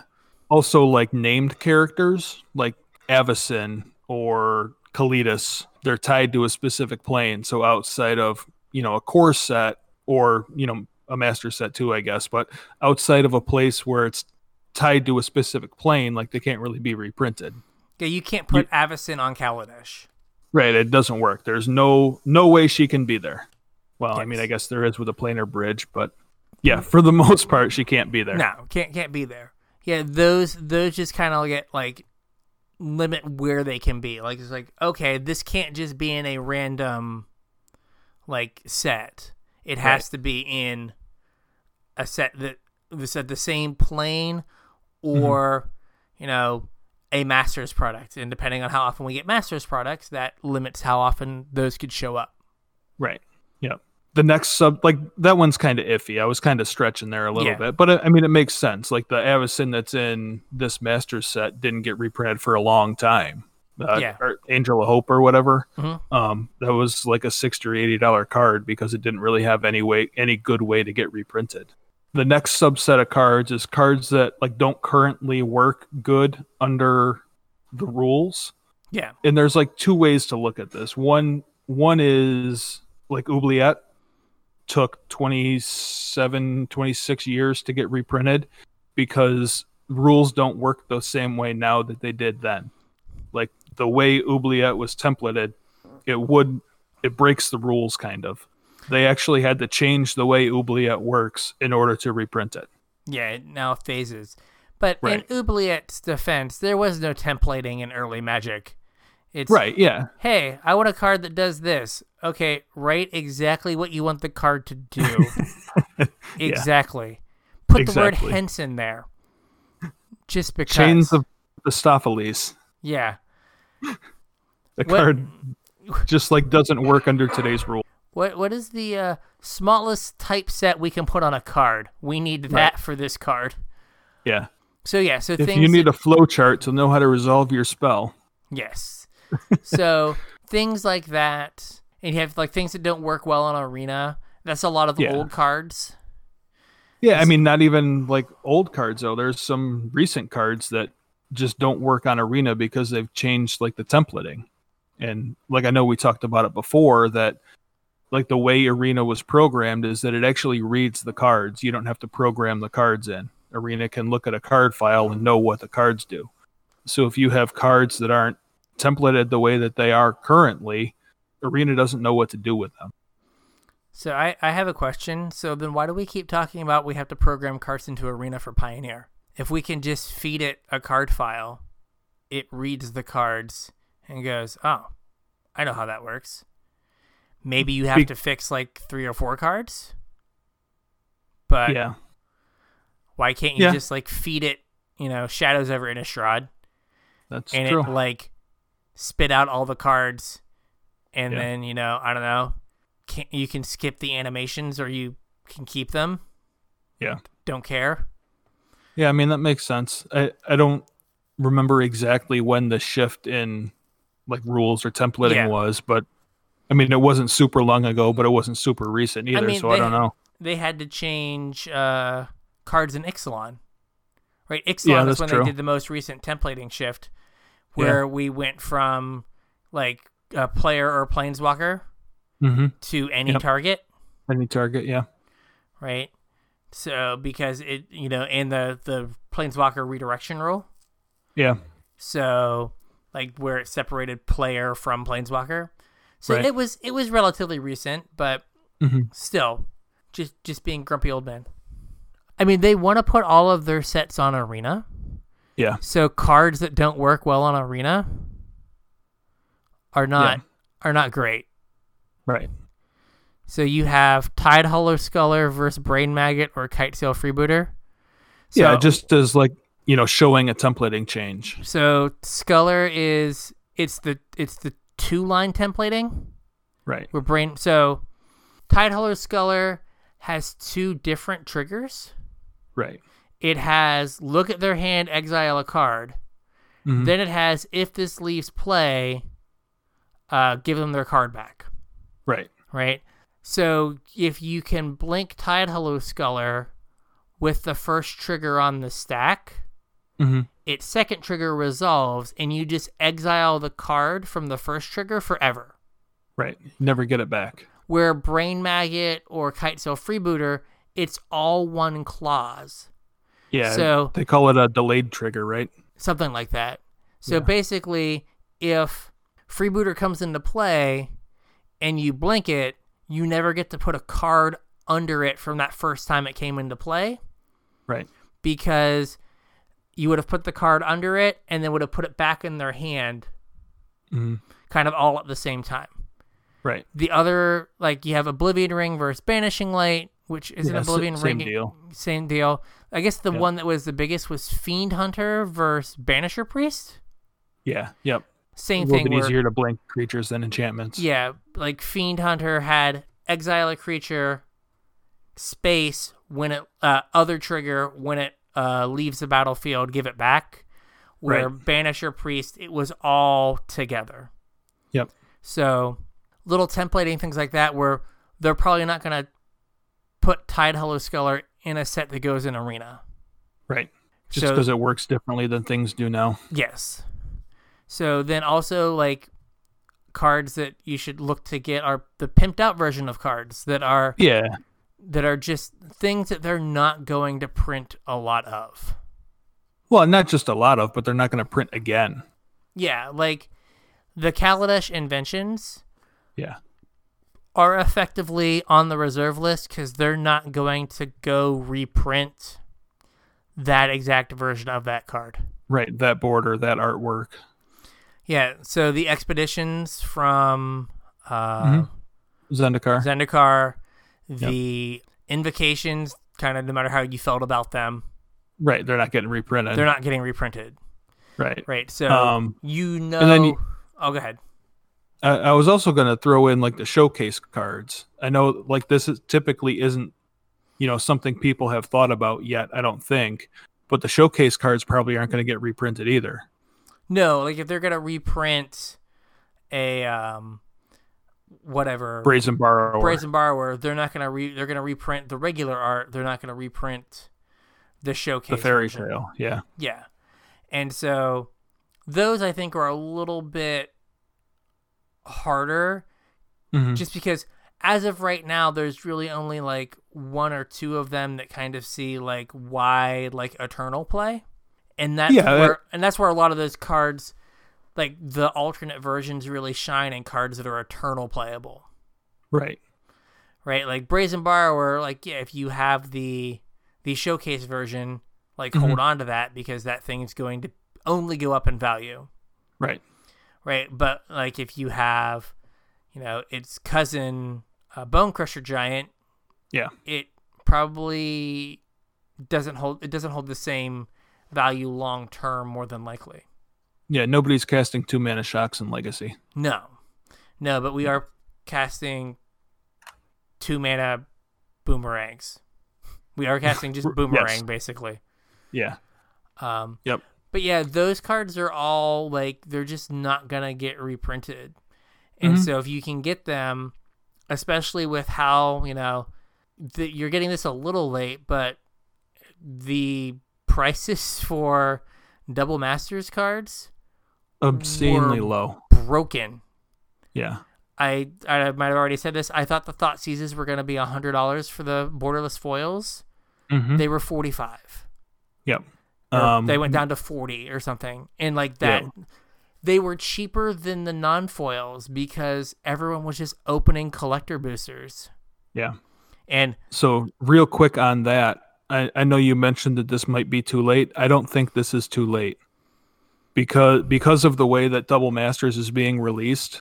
They had printed all of the VIP boosters and then went to go print the regular booster boxes, and printers shut down because of COVID. They did not get the complete print run of Double Masters printed like in the time they needed to before release. So there is going to be at least one more wave of Double Masters, if not two, but there are not going to be any more VIP boosters. And the only way to get the foil borderless cards is in the VIP boosters. So I don't think that it's too late to pick up the foil borderless cards. Okay. I think that, and I don't think people fully realize that yet either. They are starting to come back up, so you did miss the bottom, but I still feel, even when you guys hear this, later on this week, I still feel that they're going to be underpriced compared to where they are going to be, especially the high played ones, like you said, Thoughtseize or Blood Moon, or like the Exploration. The Explorations have doubled already. I bought mine for like $36 over the weekend, and they're up to $60 now. Yeah. So, like I said, I think that, if you get even if you get Thoughtseizes not at 45, if the foil ones are 60, I think the ceiling. I still think you're doing good. I think the ceiling on that card is probably 100 to 150. Oh yeah. What are the invocation ones? They're like $100, right? They're $100. They've been $100 since they were printed. I bought mine for $100 3 years ago, and they are $100 still. Yeah, and I think that the new one's prettier. Yeah, I do as well. The other thing, and this is where James has cornered the market, on me at least, is sealed product. Yeah, I'm kind of a hoarder of sealed product. I have a whole wall of it over here. Sealed product is kind of weird because you have to have some measure of self-control, I guess, to not crack it. But you can't ever uncrack a box. You can always take sealed product and break it up into singles and sell it, but you can't ever put those singles back into the box to sell it as a box. So sealed product will only get harder to find as it ages, and it also has added value of being able to draft out of it. So typically the price of, a sealed box of whatever set is going to be sometimes significantly more, but usually, some amount more of the EV of the set, just because there's value in drafting it, and there's value because it's only going to get rarer as it ages. The one caveat I have here is I don't know what set boosters are going to do to sealed product, because you're kind of splitting the value of the draft out of the value of the sealed product. You know what I mean? Or out of the value of the singles. Yeah, that is something that we hadn't thought about, right? Like a box of set booster loses the ability to draft it. Right. So how much of a box's value is the singles inside? Right. Versus the ability to draft it. Because some of it's hard to tease out, because Cons was a great draft environment, but it also had fetch lands in it. Right. So how much of the value of a Cons box is getting to be able to draft 5-color morph, right, Trail of Mystery deck, and how much of it is I think you pretty much got 3 to 4 fetch lands every box you opened? Yep. and how much of it is I'm going to get 3 fetches. Right. Yeah, I'm not sure. That was a thought that I had while I was writing this up. And again, I don't think it's something that a lot of people are thinking about right now, but it is certainly going to affect, value of sealed product going forward. I just don't know to what extent. Yeah. I know I have a few things like I've bought some, I guess what are they now? They're not fat packs. They were fat bundles. packs. Bundles. They're bundles. Back when every so often Barnes & Noble would have them and they would put them on clearance. Yep. My wife bought me a stack for like $10 a piece once. So I have a bunch of dragons and cons, I think. Oh, okay. Fat packs. Those are good ones. Or dragons and Fate Reforged, like high quality. Yeah. But yeah. You can get fetches in Fate Reforged. Yes, you can. They were in the land. They were in the like dual land slot. Yep. With the con set symbol on them. Mm-hmm. Good times. If it wasn't confusing enough. Yeah. Yeah, I think these are all reasonable ways to invest. I think it is getting harder to pick cards that you think are going to appreciate in value that aren't, reserve list cards or, like you said, random cards that are hard to reprint, like Grimflayer. Yeah. Right. Like you think, Grimflayers are going to go through the roof. Yeah. Okay. That card's hard to reprint because it's got Delirium. Yep. But, if, random rare from, I don't know, Hour of Devastation goes to $80. Right. There's really not a whole lot in that set they can't reprint. I guess if it had cycling. But they ran Bomb. You're in Bomb, yeah. But they just are okay, we can print that. Or I guess Ixalan. There's nothing. Yeah. They'll put a random card with Raid in a set. They'll just be here we go, whatever. They have, yeah. Yes. So, yeah, I think that the days of getting cards that are modern staples and trying to ride them up is kind of gone because of how many products we have. Yeah, all of the products. All of the products. So the last thing really quick, because my wife said when you're done recording, you get the baby, is Arena. So we had the state of the game. The big thing that I think we already knew about was Amonkhet Remastered, which comes out this Thursday. We mentioned it at the top of the podcast. Yep. So it's 338 cards that are a mashup of Amonkhet and Hour of Devastation.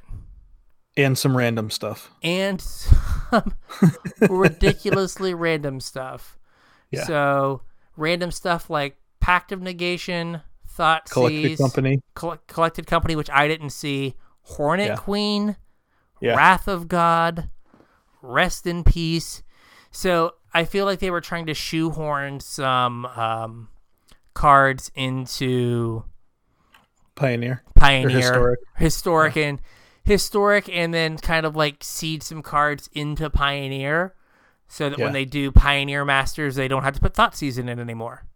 Right. Because there. Hey, we already have Thoughtseize. Ta-da. So, like we said, we're going to try to get a draft in at some point. Yep. So you can get this from Boosters, which is a step up from Jumpstart. Right. You can do sealed and drafts, and just like every other card on Arena, you can craft them. Yep. So they wanted to make a fun, limited experience that also involved Pact of Negation. And Wrath of God. Yeah, you know what makes a limited format really fun? 4-mana Wrath. Right. Are they just missing a color? Do they only have 5 drops? Oh no, they just 4-for-1'd me. Okay.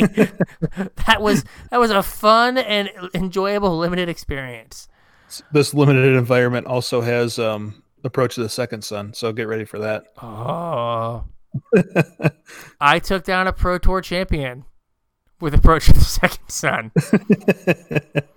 He was salty AF. I can only imagine. Good game. No, it wasn't. No, it wasn't. Thank you. Okay, then. Cool. Good talk. Yep. So, they wanted to create interesting and repeatable limited player experience. Sure. The thing that worries me is if you remember Amonkhet, Amonkhet was probably the most aggressive format we have had since Zendikar. Yeah. And no, I didn't play Zendikar, but Zendikar is always like the 10 on the speed thing. And Exert, your cards have no text box unless you're attacking. Certainly incentivizes you to attack. And so you just beat down, and they have some of the better Exert creatures in the set, so that kind of worries me that it will be pretty aggressive. But then you had Hour, which was like all Dirtles all the time. Right. So maybe it comes out in the middle, or maybe you just can't play Dirtles. Or maybe because it's a 340 card set, you run your Dirtle deck into the aggressive deck all day long because your pod was all Dirtles and the pod next to you was all aggressive. Yeah. So their big goal for this was like providing support for Historic and Pioneer. Yeah. Eventually. I think an interesting thing that we could do once we have the full set list is, I don't know, the top 10 cards you want to craft if you want to play like Historic or Pioneer, because there's a lot of cards that like you don't need to touch. Like Glorybound Initiate, cards that house in limited. Right. You don't even bother to try to brew with it. No. Glorybringer, on the other hand. Glorybringer, get all them. That card is right, absurd. but like that card you want to draft too. You want to draft it. Yeah, you want to draft it, but you also like, if you're like, I'm going to spend 40 rare wild cards to get 10 playsets or something. Yeah. What are the 10 things you should get? Yeah. Yeah. We can do that. I'll work on that. I think the set list will be out Wednesday. Yeah. So maybe I'll work on that and I'll post it in Discord. So hop over to our Discord and check that out while you're listening to this. Yeah, we're old-timey paper boomers. We know all these cards. That's right. Yeah. The other kind of big change is Jumpstart ends soon. Like on the 16th? Yeah, I think it is. In my heart, Jumpstart ended 3 weeks ago. It ended like the Monday after it began. Yeah, exactly. Yeah. I was like, and I'm done. Yep. Thank you for playing. Yep. And then they've started doing the like rotation refresh thing, where if you remember what happened last fall, we like you could earn access to cards from Throne of Eldraine. Like, I know. Was it all of the Sirs? Well, it was the Brawl decks, right? They released the Brawl decks first. Yeah, they did the Brawl decks, but you couldn't keep those. Oh, yeah, that's right. True. But then you got like Sir Farron. Yeah. Or Sir Conrad. For sure. So there are a couple cards that you could like play in special like future standard events. Right. They're bringing those back so you can play like your cards in what standard might look like, with 10 cards from the new set. Yeah. So they're doing that as well to kind of just get people ready for rotation. And then the eggs coming back too. So if you remember last time we had rotation, they gave you kind of a bonus for playing through like the whole whatever and making it to rotation. And they give you like some booster packs and some individual card rewards and like a set of sleeves or something just to kind of help you through the rotation, because they know you can't play, the cards that are rotating out in standard anymore. Yeah. They did announce one more change to Brawl. If any of you guys play Brawl, I know I hop on once in a while when I need a change of pace from beating my face against Uros all day. But they said that they're going to try and improve matchmaking for Brawl, where the more powerful commanders, they're going to try and pair against more powerful commanders. And the jankier decks, they're going to try and pair against jankier decks, which is kind of nice. I mean, we'll see how it actually works, but yeah. And I think that was it. They banned Rune Halo, and what was the other card? Gideon's Intervention. Oh, okay. In Brawl. In Historic Brawl. Well, Rune Halo is in current Brawl, right? Oh, yeah, that's true. And then, in Historic Brawl, they're going to ban Rune Halo and Gideon's Intervention because they're going back to we don't want a single card that can just turn off a commander. Right. So, if your commander attacks, you're just like, Rune Halo, sucker. Oops. Oopsie. Yeah. So, So I think that's about everything for Arena. Sorry that went quick, but like I said, I got a parent, so I don't get divorced. No, that's fine. We were running long. I had a feeling this episode. Yeah, you were gone for a while, and then you had a lot to say. Yeah, we had to spread all this stuff out. We had 3 weeks worth of stuff. We had to spread over 2 weeks. Yeah. So, with that, I think we have a show. I think we do. That is a wrap. If you want to get at us on Twitter, you can find us at Casual Tripod. Yep. You can also hit us up on Facebook at Casual Tryhard MTG. If you want to drop us an email, you can do that at show@casualtryhardmtg.com. If you want to check out any of our finance picks or have an idea about speculations or whatever, you can pick them up through TCG Player using our TCG affiliate link, tcg.casualtryhardmtg.com. After following that link, whatever you purchase, we will get a very small sliver of that helps keep the show going. Every little bit helps. So make sure if you're going to pick anything up, you use that link. We also have a Patreon, patreon.com/casualtryhardmtg if you want to support us a little bit more directly. Patrons get access to our show notes the day before the show comes out. And we also, do a pre-show ramble, just kind of a couple friends catching up. And we record that and let you listen to it if you want to. Also, we didn't mention at the top of the show that we have a Discord, and the link for that is in the description. It's also on our Twitter and our Facebook. We pop in there pretty regularly to see what's going on. One of the perks of our Patreon is that we also have a Patreon-only finance room in our Discord that we tend to share our speculations and, spikes and whatever's going on in the finance world. I think I definitely put up the price of Thoughtseize like 3 or 4 times as it was falling.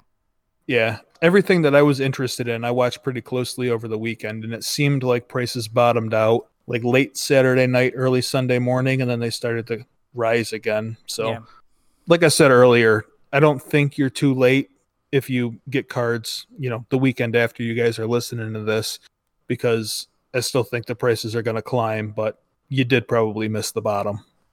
Yeah. But if they're going to go up, like, lock in your price now if you can. Yep, absolutely.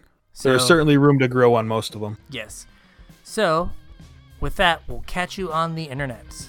We'll catch you guys on the interwebs.